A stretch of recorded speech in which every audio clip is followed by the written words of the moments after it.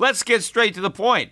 You want to grow your portfolio to deal with the rising cost of inflation, to pay off your debt or your mortgage, pretty much anything standing in the way of you and financial freedom, right? Well, with Yahoo Finance, you can get access to the news, data, and tools that you need in order to help you reach that financial freedom. And when it comes to your financial future, you think you've done it all. You've saved, you've researched, you've invested all that you can. And now you need to take those investments to the next level by using what every financial great uses. Yahoo Finance. For more than 25 years, Yahoo Finance has been the brand behind every great investor. They're the #1 finance destination, producing a holistic look at the financial news cycle, including breaking news, original perspectives, analyst ratings, independent research, customizable charts, and so much more. For comprehensive financial news and analysis, visit the brand behind every great investor, yahoofinance.com, the #1 financial destination. That's yahoofinance.com. When you need mealtime inspiration, it's worth shopping Kroger, where you'll find over 30,000 mouth-watering choices that excite your inner foodie. And no matter what tasty choice you make, you'll enjoy our everyday low prices, plus extra ways to save, like digital coupons worth over $600 each week. You can also save up to $1 off per gallon at the pump with fuel points. More savings and more inspiring flavors make shopping Kroger worth it every time. Kroger, fresh for everyone. Fuel restrictions apply. The Peter Schiff Show. Today's episode of the Peter Schiff Podcast is sponsored by NetSuite, the business management software that handles every aspect of your business in an easy-to-use cloud platform. NetSuite is offering a one-of-a-kind financing program only for those ready to switch today. Go to netsuite.com/gold. All of the major stock market indexes finished the day with strong gains, although this time it was the NASDAQ that made a new all-time record high. Of course, stock traders completely oblivious to the bad news, or maybe even if they're not oblivious to it, they don't care about it. At least the foreign exchange markets cared a little bit. The U.S. dollar index, I think, finished at about a 6-week low today, closed around 93.37. Although if foreign currency traders were really paying attention to the economic news or understood the implications, the U.S. dollar would be a lot lower. In fact, the U.S. dollar would have gotten killed yesterday if traders understood the implications of the data. And in fact, if they acted the way traders used to act to the very data points back in the 1980s or even in the first half of the 1990s, when economic fundamentals played a much bigger role. Because once Alan Greenspan really began to actively involve himself in the markets, and of course that started in the late 1980s after the 87 stock market crash, but it really kicked in during the bubble days of the irrational exuberance of the latter part of the 1990s. Once that attitude really began to take hold, the economic fundamentals basically took a back seat to all that. And then you got the Greenspan put, which was followed by the Bernanke put, the Yellen put, now the Powell put. But in particular, one of the data points that Wall Street used to pay a lot of attention to was the international trade deficit. We used to call it the merchandise trade deficit. Now they don't really report the merchandise trade deficit. They report the unified trade deficit, but they still report a deficit in merchandise. They just call it the goods deficit. But when we focused on the merchandise trade deficit, it was generally a market-moving number. In fact, a lot of people attributed the 1987 stock market crash to a much larger than expected trade deficit, which also sparked a sell-off in the dollar and a sell-off in bonds. And a weak dollar and a weak bond market bled into the stock market, and ultimately we had the crash. Well, we got one of the worst trade deficits I've ever seen on Thursday, and it was a complete yawn. Nobody spoke about it. Nobody cared. If you actually looked at the foreign exchange markets, the bond market, the gold market, right before the number came out, immediately after the number came out, you wouldn't even know that any data came out because the data no longer moves the markets. Now, that doesn't mean it's not significant. It is as significant now as it was back in the 80s. The only difference is in the 80s, people cared, and now they don't. Why did they care? Because they understood the ramifications of a nation with a big trade deficit. The reason they no longer understand is because we've had these big trade deficits for so long without any relatively apparent negative consequences that people have been lulled into a false sense of security that it doesn't matter anymore. Well, the reality is it matters more than ever. It's precisely because the markets have decided, based on Fed intervention, that trade deficits don't matter, that they now matter more than ever because they're larger than ever. Had the markets provided some type of discipline, which is normally what happens, if a country runs a big trade deficit, the market will reduce the value of that country's currency and force up interest rates in that country. A weaker currency, which diminishes buying power, and higher interest rates will result in less spending, less borrowing, more savings, which will ultimately lead to more production, greater productivity, and these forces will seek to reduce the trade imbalance and take away the deficits and ultimately produce surpluses. But that didn't happen. Because the markets never disciplined our reckless consumption, we continued to consume more recklessly than ever. The dollar didn't lose any value, so we were able to continue to import more and more stuff that we couldn't afford and didn't make with the dollars that we printed. And interest rates didn't go up. In fact, they went down. They were artificially suppressed, which made it possible for Americans to borrow even more money, to buy even more imported goods, driving the trade deficits even higher to the point that we got the record deficit for September, which blew away the previous record, which was set all the way back in August, the month before. And every time I speak about the trade deficits on the podcast and we set a new record, I always say, and we're going to break the record next month.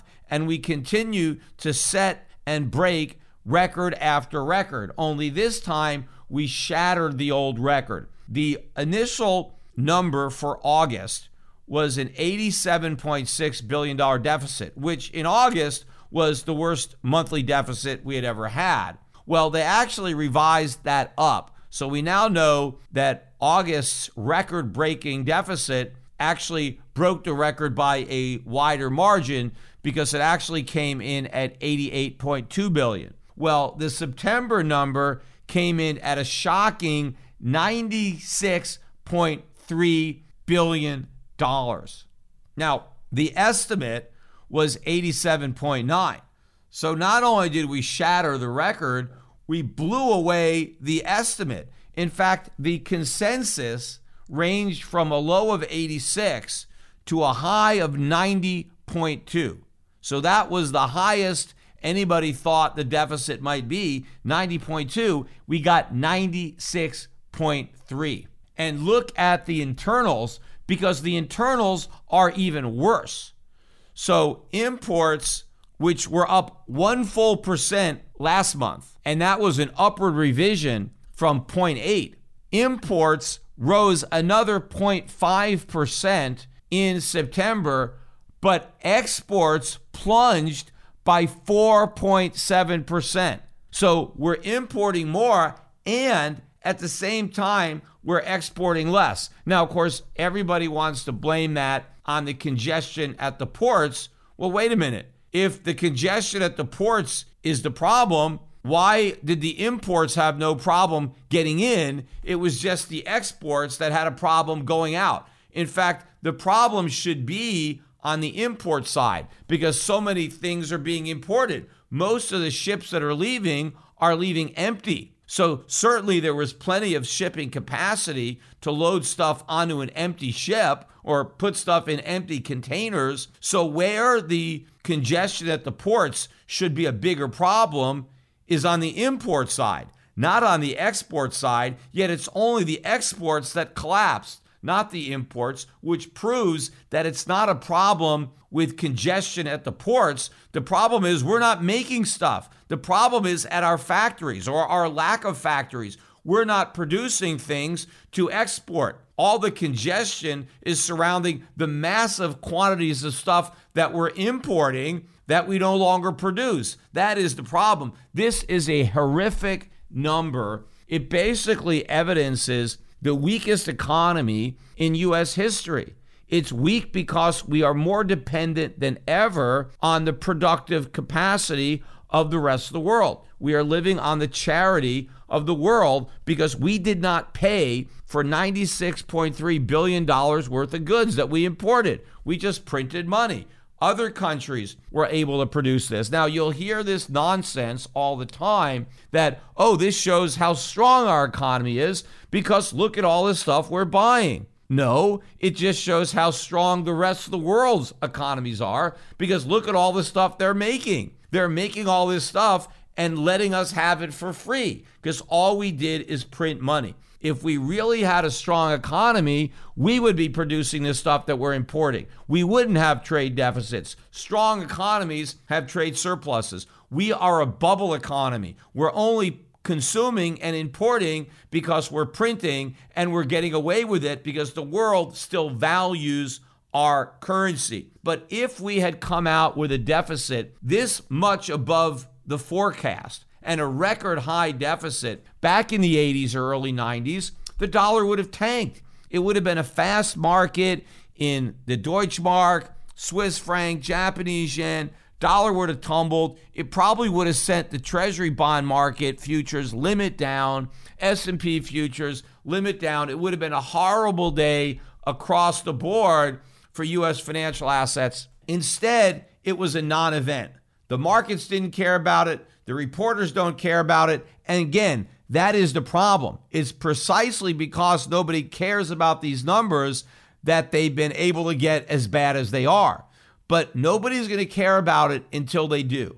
And it's not going to be a problem until it's a crisis, and then it's too late. So one of these days, we are going to suffer from the accumulation of these massive trade deficits. We've got record trade deficits. We've got record budget deficits. The twin deficits have never been this bad, and they're going to keep getting worse. In fact, I will get to some of the government spending plans that are going to contribute to making both the budget deficits and the trade deficits worse. Because remember, when the government just hands out money to people that didn't produce anything, not only does that mean that we have bigger budget deficits, but we also have bigger trade deficits because the people who got government money for free, they want to buy stuff. Well, what's the stuff that they're buying? Well, all the stuff that's being made in other countries. So bigger budget deficits drive bigger trade deficits. And so it feeds on itself in this destructive loop that ultimately will lead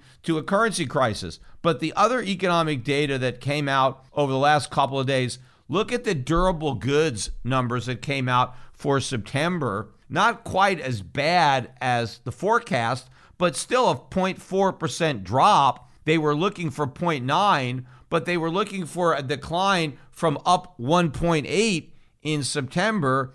That gain was revised down to up 1.3. So when you look at it, we fell less than expected, but we fell from a lower overall level that was expected. Wasn't as bad, I guess, ex-transportations. They were looking for a gain of 0.5 and we gained 0.4.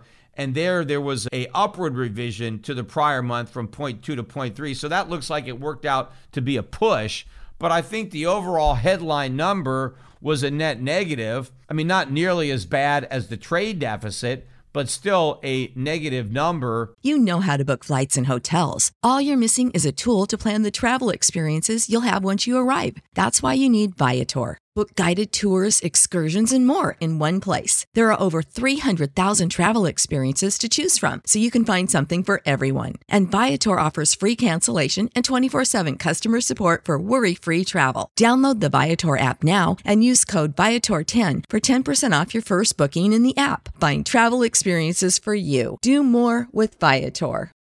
When you need mealtime inspiration, it's worth shopping Kroger, where you'll find over 30,000 mouth-watering choices that excite your inner foodie. And no matter what tasty choice you make, you'll enjoy our everyday low prices, plus extra ways to save, like digital coupons worth over $600 each week. You can also save up to $1 off per gallon at the pump with fuel points. More savings and more inspiring flavors make shopping Kroger worth it every time. Kroger, fresh for everyone. Fuel restrictions apply.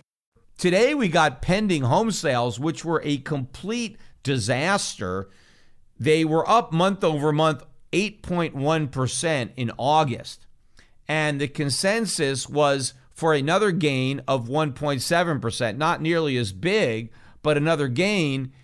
Instead, we were down 2.3%, which was way below even the lowest estimate of -1. On the upper end, people were looking for plus 2.7. So a bad number on pending home sales. So why are pending home sales going down? Well, likely because fewer people can actually afford to buy homes, even though you have record low interest rates or near record low interest rates, you have record high prices.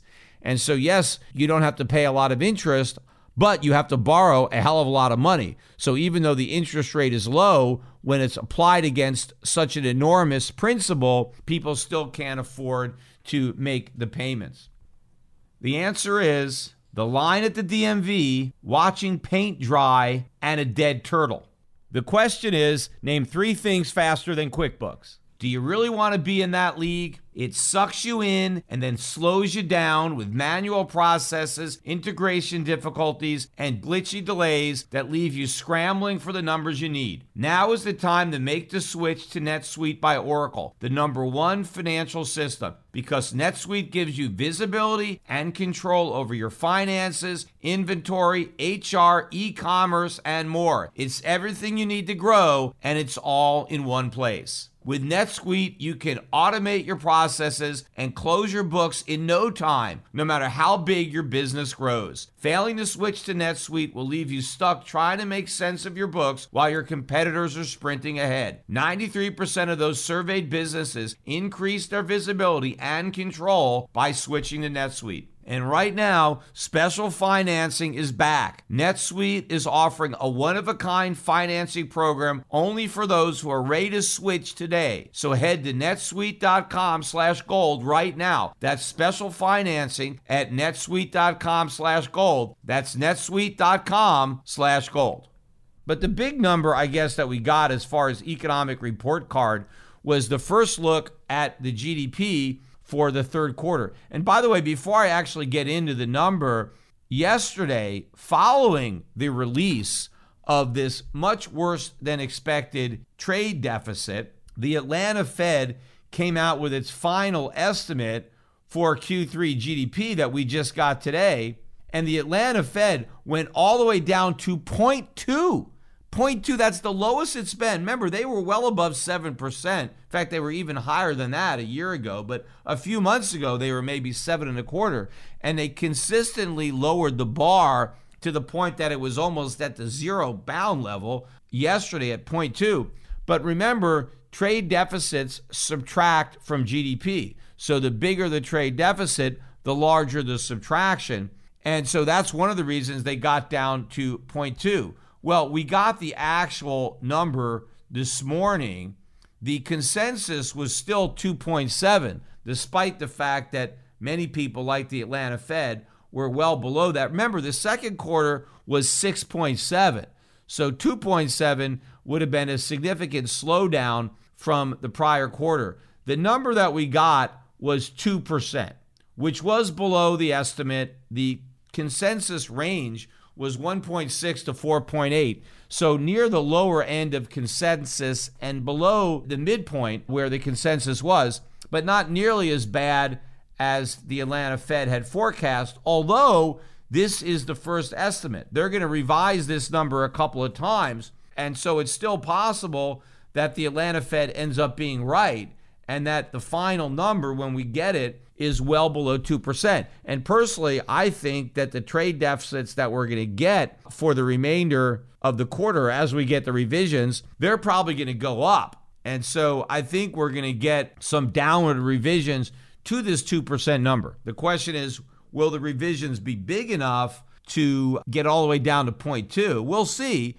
And of course, I think tomorrow maybe the Atlanta Fed is going to come out with their first estimate for Q4 GDP, which I'm sure is going to be a higher number. I mean, generally what the Atlanta Fed does is they set the bar high and then they gradually lower it and lower it and lower it because they're obviously very optimistic early on. And then as the data comes in to contradict their optimism, they end up adjusting their forecast to a lower level. But still, 2%, even if that's the number, it's a big slowdown from the prior quarter. More importantly, look at how much of the growth was from personal consumption expenditures. The forecast was that that was only going to add 0.7. So out of the 2.7, they expected 0.7 to come from personal consumption and the other 2% to come from business investment, real GDP. Instead, 1.6% came from personal spending, which is huge when you consider the entire increase was 2%. So rather than 2% being contributed by business investment, that number was 0.4%. 1.6% from the consumer spending borrowed money or government stimulus money. Only 0.4% came from probably more legitimate wealth-producing components of the GDP. So beneath the surface, that 2% number is actually a lot weaker than people might think when so much of it came from personal spending. And we know that a lot of that personal spending simply comes from debt. And what are people spending their money on? Well, we know they're spending it on imports. That's why the trade deficit was an all-time record high, because that extra spending was on imported products. And so none of it ultimately indicates economic strength, but economic weakness. Strong economies produce and export. The weak economies consume and import. But they can't get away with it forever, because when our trading partners realize what's going on,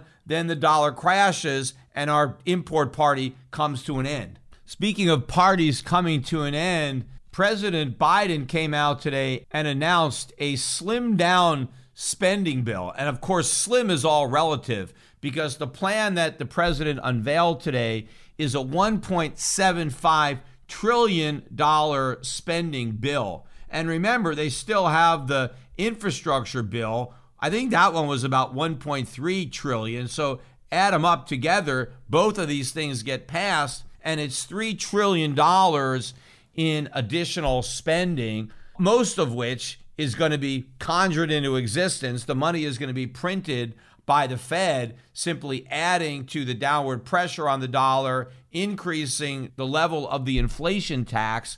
No one's getting all this government for free. Government costs money. Whether you're paying taxes or not, you're going to pay for it with higher inflation, which is why I call inflation a tax. And we're about to get a massive tax increase by way of inflation in order to finance all of this government spending, especially since the taxes are just not going to be there, because all the big tax increases on the rich were pretty much jettisoned. The only thing that's really left is a 15% minimum corporate tax. And I'm not really sure how much money that is actually going to raise, because of course you have to have the income in order to pay the tax, right? It's certainly possible that if we go through a period of a recession or a lot of inflation, that a lot of corporate earnings could get hit. And so the estimate of how much this tax is going to raise may end up being overstated if there isn't enough income to generate enough revenue based on the models that they used. But a lot of the other things were missing. I think they do have some surcharges in there for people that make over $10 million a year, an extra 5%, maybe another 3% if you make more than $25 million a year.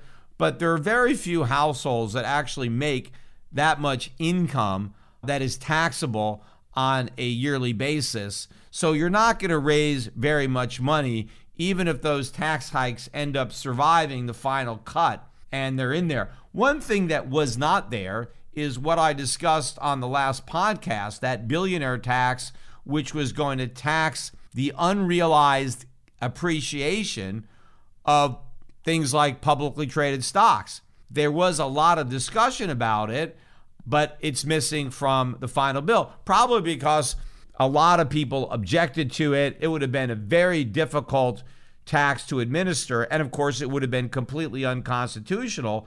And I did hear and read some discussion of the unconstitutionality. While many people were trying to defend it as being constitutional, there were some articles written about the apportionment clause of the Constitution and how it would violate them. It would be a direct tax and it needs to be apportioned. And people saying that you cannot just define anything you want as being income.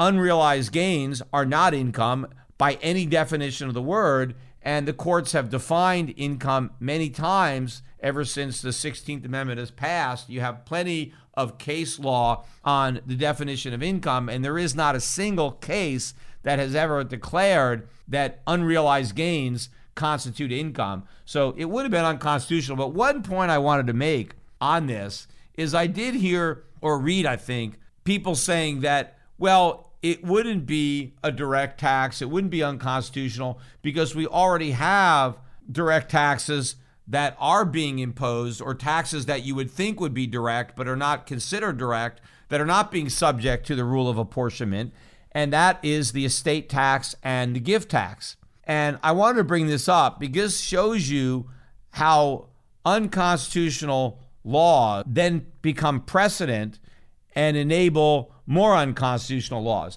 because the estate tax and the gift tax are unconstitutional as far as I'm concerned. I don't care that the Supreme Court ratified their constitutionality. I think the majority in the case that upheld the constitutionality of the estate tax and the gift tax are wrong. And I'm going to explain the rationale that was used by the justices in order to validate an unconstitutional tax. So clearly, the estate tax and the gift tax would look like a direct tax. The easy way to know a direct tax versus an indirect taxes are taxes that you pay indirectly to the government. Like if you go and you buy a product that's subject to a sales tax, you don't send your sales tax money to the government. You just buy the product. The merchant sends the money to the government. If there's a tariff, for example, on an item, you don't send the tariff to the government. You buy the product, and whoever imported the product, they send the money to the government. So you're indirectly paying that tax. And one of the reasons that the framers of the Constitution liked indirect taxes is because they believed they were self-correcting as to abuse. Meaning, if they raised the tax too high on a particular item, people would just stop buying it, and so the government wouldn't collect any money. And so there was a limit to how high the tax could be, because if they raised the tax too much, they would collect no revenue. And so these were the type of taxes that the framers believed that we would rely on. And of course, they're the easiest for the consumer to pay, or the individual, because you just buy stuff and the tax gets calculated, by the merchant or by the importer. And so you don't have to keep any books and records. It's very simple for the average American to pay an indirect tax because he doesn't actually pay it. It's paid indirectly in the price of the things that he or she is buying. In contrast to a direct tax is when you send the money directly to the government, right? Let's say a state government, you have a property tax. They send you a bill and you write out a check to the government. You send it in the mail. You've paid that tax directly. So that's a direct tax. I mean, they try to make it out like nobody really knows what it is. It's really complicated. It's not complicated at all. The government wants to confuse people. They don't want them knowing what a direct tax is, because a direct tax is subject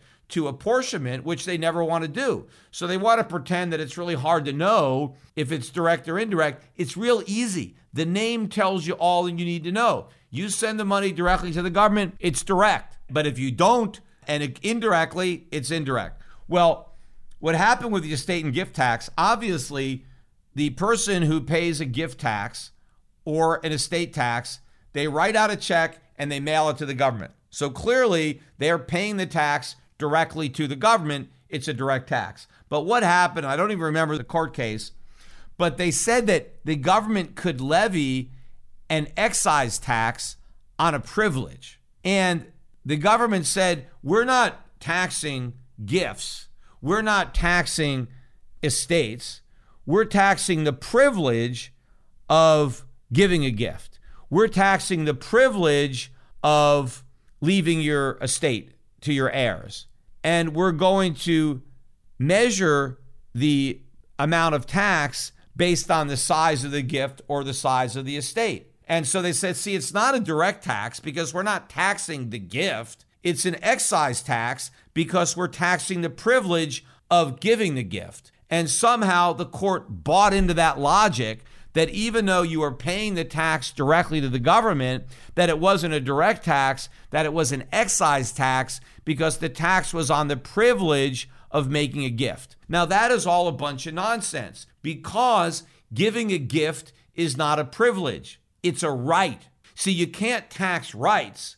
You can only tax privileges. So the government had to pretend that when you give your property away, that you're exercising some type of privilege. What kind of privilege? Granted by who? We don't have a king in America who gives us permission to give away what we own. We have private property in America. And if I own private property, I can do with that property whatever I want. I can destroy it. I could use it. I can give it away. It's not a privilege to give away what I own. If it were a privilege, then I wouldn't actually own it. If I had to get permission from the government to give a gift, then I wouldn't really own it. The government would. So it's a phony privilege. The same thing with leaving your property to your heirs. If I own property, I have a right to determine what happens to it after I die. That's ownership rights.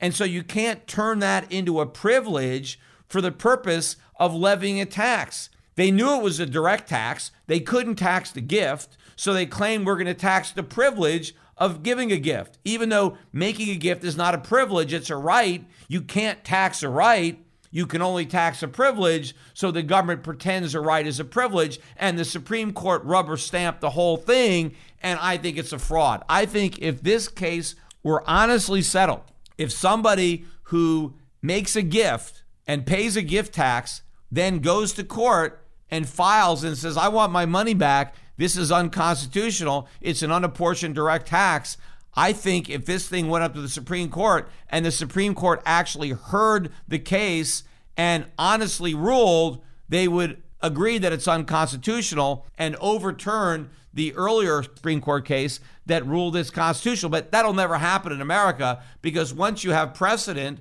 they just continue it even if it's obviously wrong, right? You create a bad precedent and it lives on forever. And now you're having people pointing to the estate and the gift tax and saying, well, you see, these taxes aren't apportioned, so why can't we tax the unrealized appreciation on stocks or other real estate? After all, if the government can pretend that a right is a privilege, they can also pretend that unrealized gains are income. See, two wrongs make a right. That's why you never want to make the wrong in the first place. And that is why it would have been such a bad precedent to have allowed the government to get away with that tax on unrealized gains. And I'm very glad that it disappeared and it's not going to be in the bill that ultimately becomes law. But I want to now talk about a few of the things that are in the spending bill, and then one thing in particular that is not.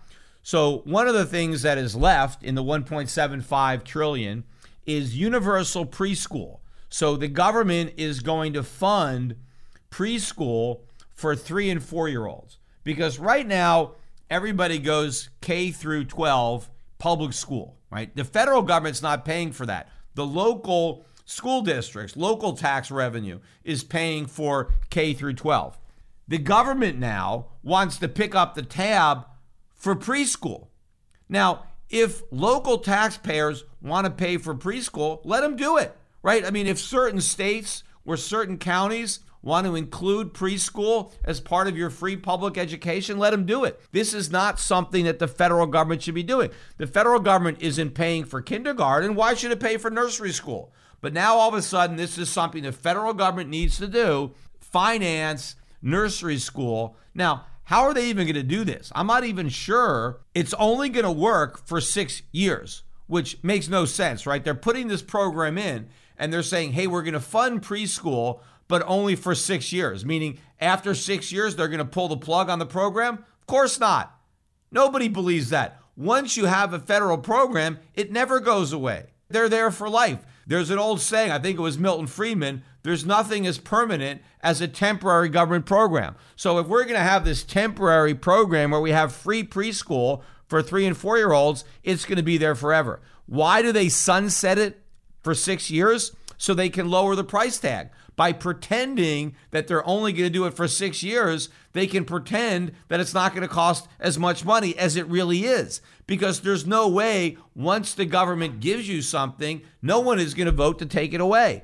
So the idea that it's going to go away after 6 years is nonsense. It'll be here in 60 years. It'll be here forever, right? Just like stuff that was passed 60 years ago that was temporary. It's all still here. So for that reason alone, the cost estimates are way too low. But also think about this. If the government is going to pay for everybody to go to nursery school, what's going to happen to the price of nursery school? It's going to go up, right? Because a lot of people who aren't going to nursery school because they don't want to pay for it, now they're going to send their kids to nursery school because they don't have to pay for it. So now the demand for these preschools is going to go up. So what's going to happen? Price is going to go up. And as the price goes up, the government's going to have to now spend even more money on preschool than they think, because they're looking at the current price of preschool and trying to factor in what it's going to cost. What they're ignoring is the impact that making preschool free is going to have on the cost of preschool. And of course, there are a lot of people who are now paying for preschool. They're going to stop doing that. Why pay for it when you get it for free? And the stuff that you get for free costs a lot more money than the stuff you have to pay for. Because when the parents are paying for preschool, they're cost conscious. They're shopping around. They're trying to get a good deal. But when you tell parents, hey, don't bother doing that, it's all going to be free, well, now they no longer care what it costs. Well, now the people who are operating the preschools, they know that the customers don't care what it costs, and so they're going to raise prices. And so now you're going to start to see preschool prices going up, just like college tuition goes up because government pays for that. So again, this is a bad thing. The government should have no involvement in education on a federal level. There's nothing in the Constitution that mentions education or school. I mean, it's not like they didn't have schools back in 1789. They didn't have education. Sure, everybody was educating their kids. It was just none of the government's business. That's why it's not in the Constitution. Nobody thought the federal government would have any role in education. So all this education spending is completely unconstitutional, and now we're going to get even more of it. But it's not just preschool. Now they also want to subsidize daycare, right? So apparently what they're going to do is they're going to make sure that parents pay no more than 7% of their income for childcare. And then anything above that, I guess, is going to be covered by the government. I'm not really sure when it gets phased out, like what your income level is. Again, this is supposedly only going to be funded for 6 years. BS, it's going to be here forever, right? Again, these programs are like herpes. They are here for eternity. You can't get rid of it once you have it.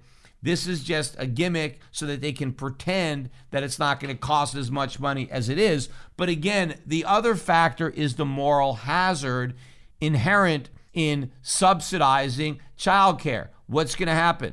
More people are going to buy childcare when the government is covering the cost.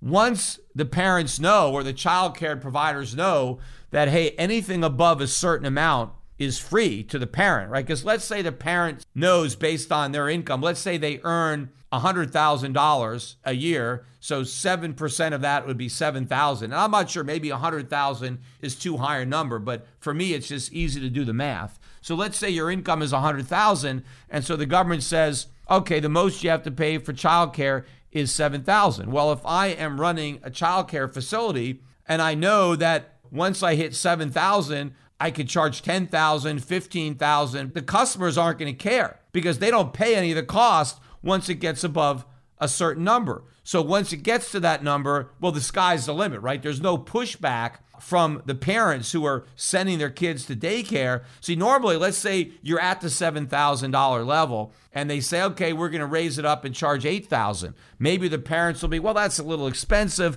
I'm going to shop around. Maybe I can get childcare cheaper. But if you don't have to pay any of it, what do you care? Hey, we're going to raise you up to $8,000, $9,000, $10,000. Who cares? Do it. So now you're going to see massive increases in childcare. Not only are you going to increase the demand from childcare because the government is subsidizing it, but there's no more resistance to higher prices. And then, of course, you have all sorts of fraud that comes in because the childcare companies could begin to offer all sorts of additional value that ends up going back to the parents that they can get for free. I mean, obviously, and this would be illegal, but I'm sure it's going to happen. Let's say I know that your maximum that you have to pay for childcare is $7,000.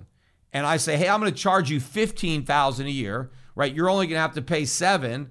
So the childcare provider is going to get $8,000 from the government extra. You're $7,000 plus $8,000 from the government.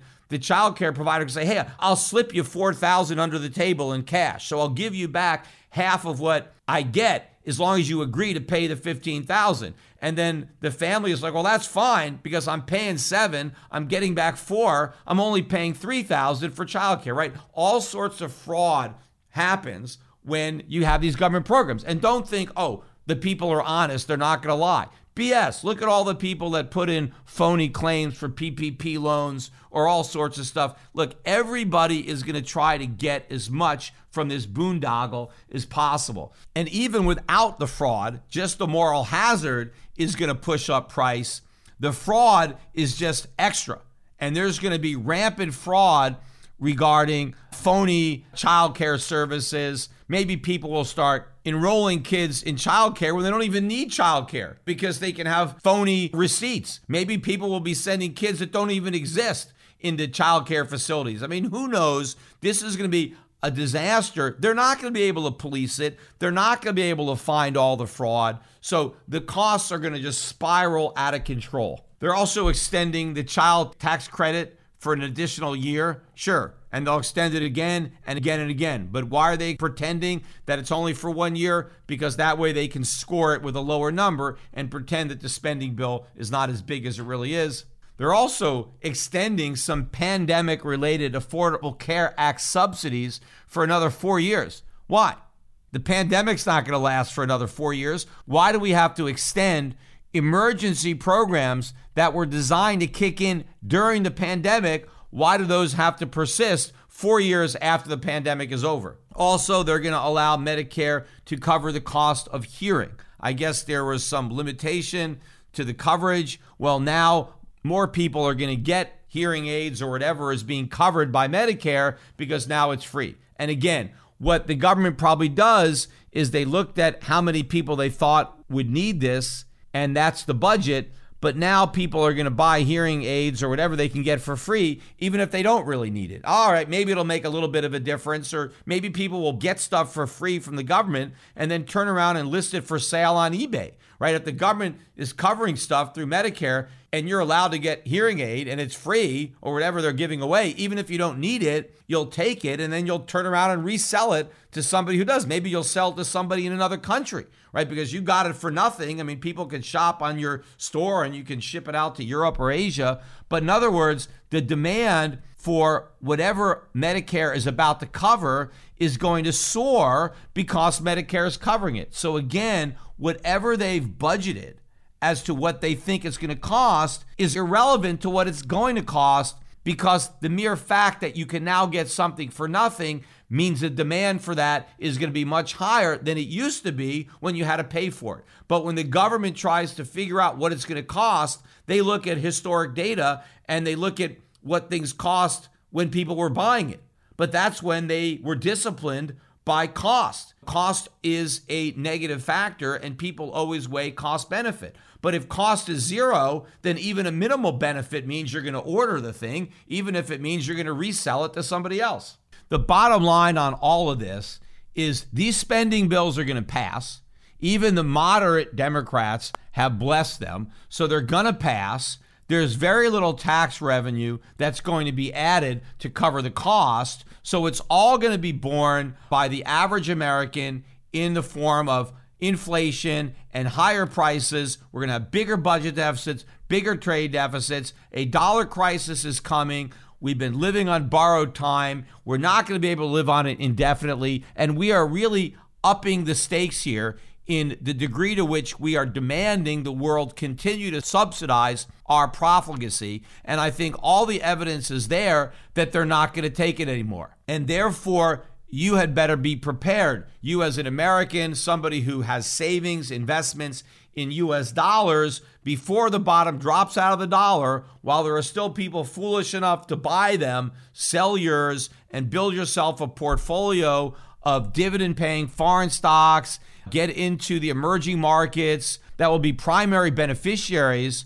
of the loss of purchasing power of the dollar as that purchasing power is transferred to consumers in emerging economies that will be consuming a lot more of what they've been producing. And yes, before the price of gold and silver really take off, gold continues to hover around 1,800. It has a lot of trouble. Every time it peaks its head above 1,800, it's been running into a lot of selling. Eventually, we're going to run out of sellers. We will never run out of buyers. More and more buyers are going to be stepping up. And eventually, when the sellers are gone and all that's left are buyers, then the price is going to soar. But before that happens, buy some more gold and silver. Again, Shift Gold is where you want to go to get your gold and silver. And if you want to have a portfolio of dividend-paying foreign stocks to really weather this inflationary storm, stagflation, then contact one of my representatives at Euro Pacific Capital, Euro Pacific Asset Management. If you're outside the United States, definitely go to EuroPacificFunds.com. That's my asset management company here in Puerto Rico,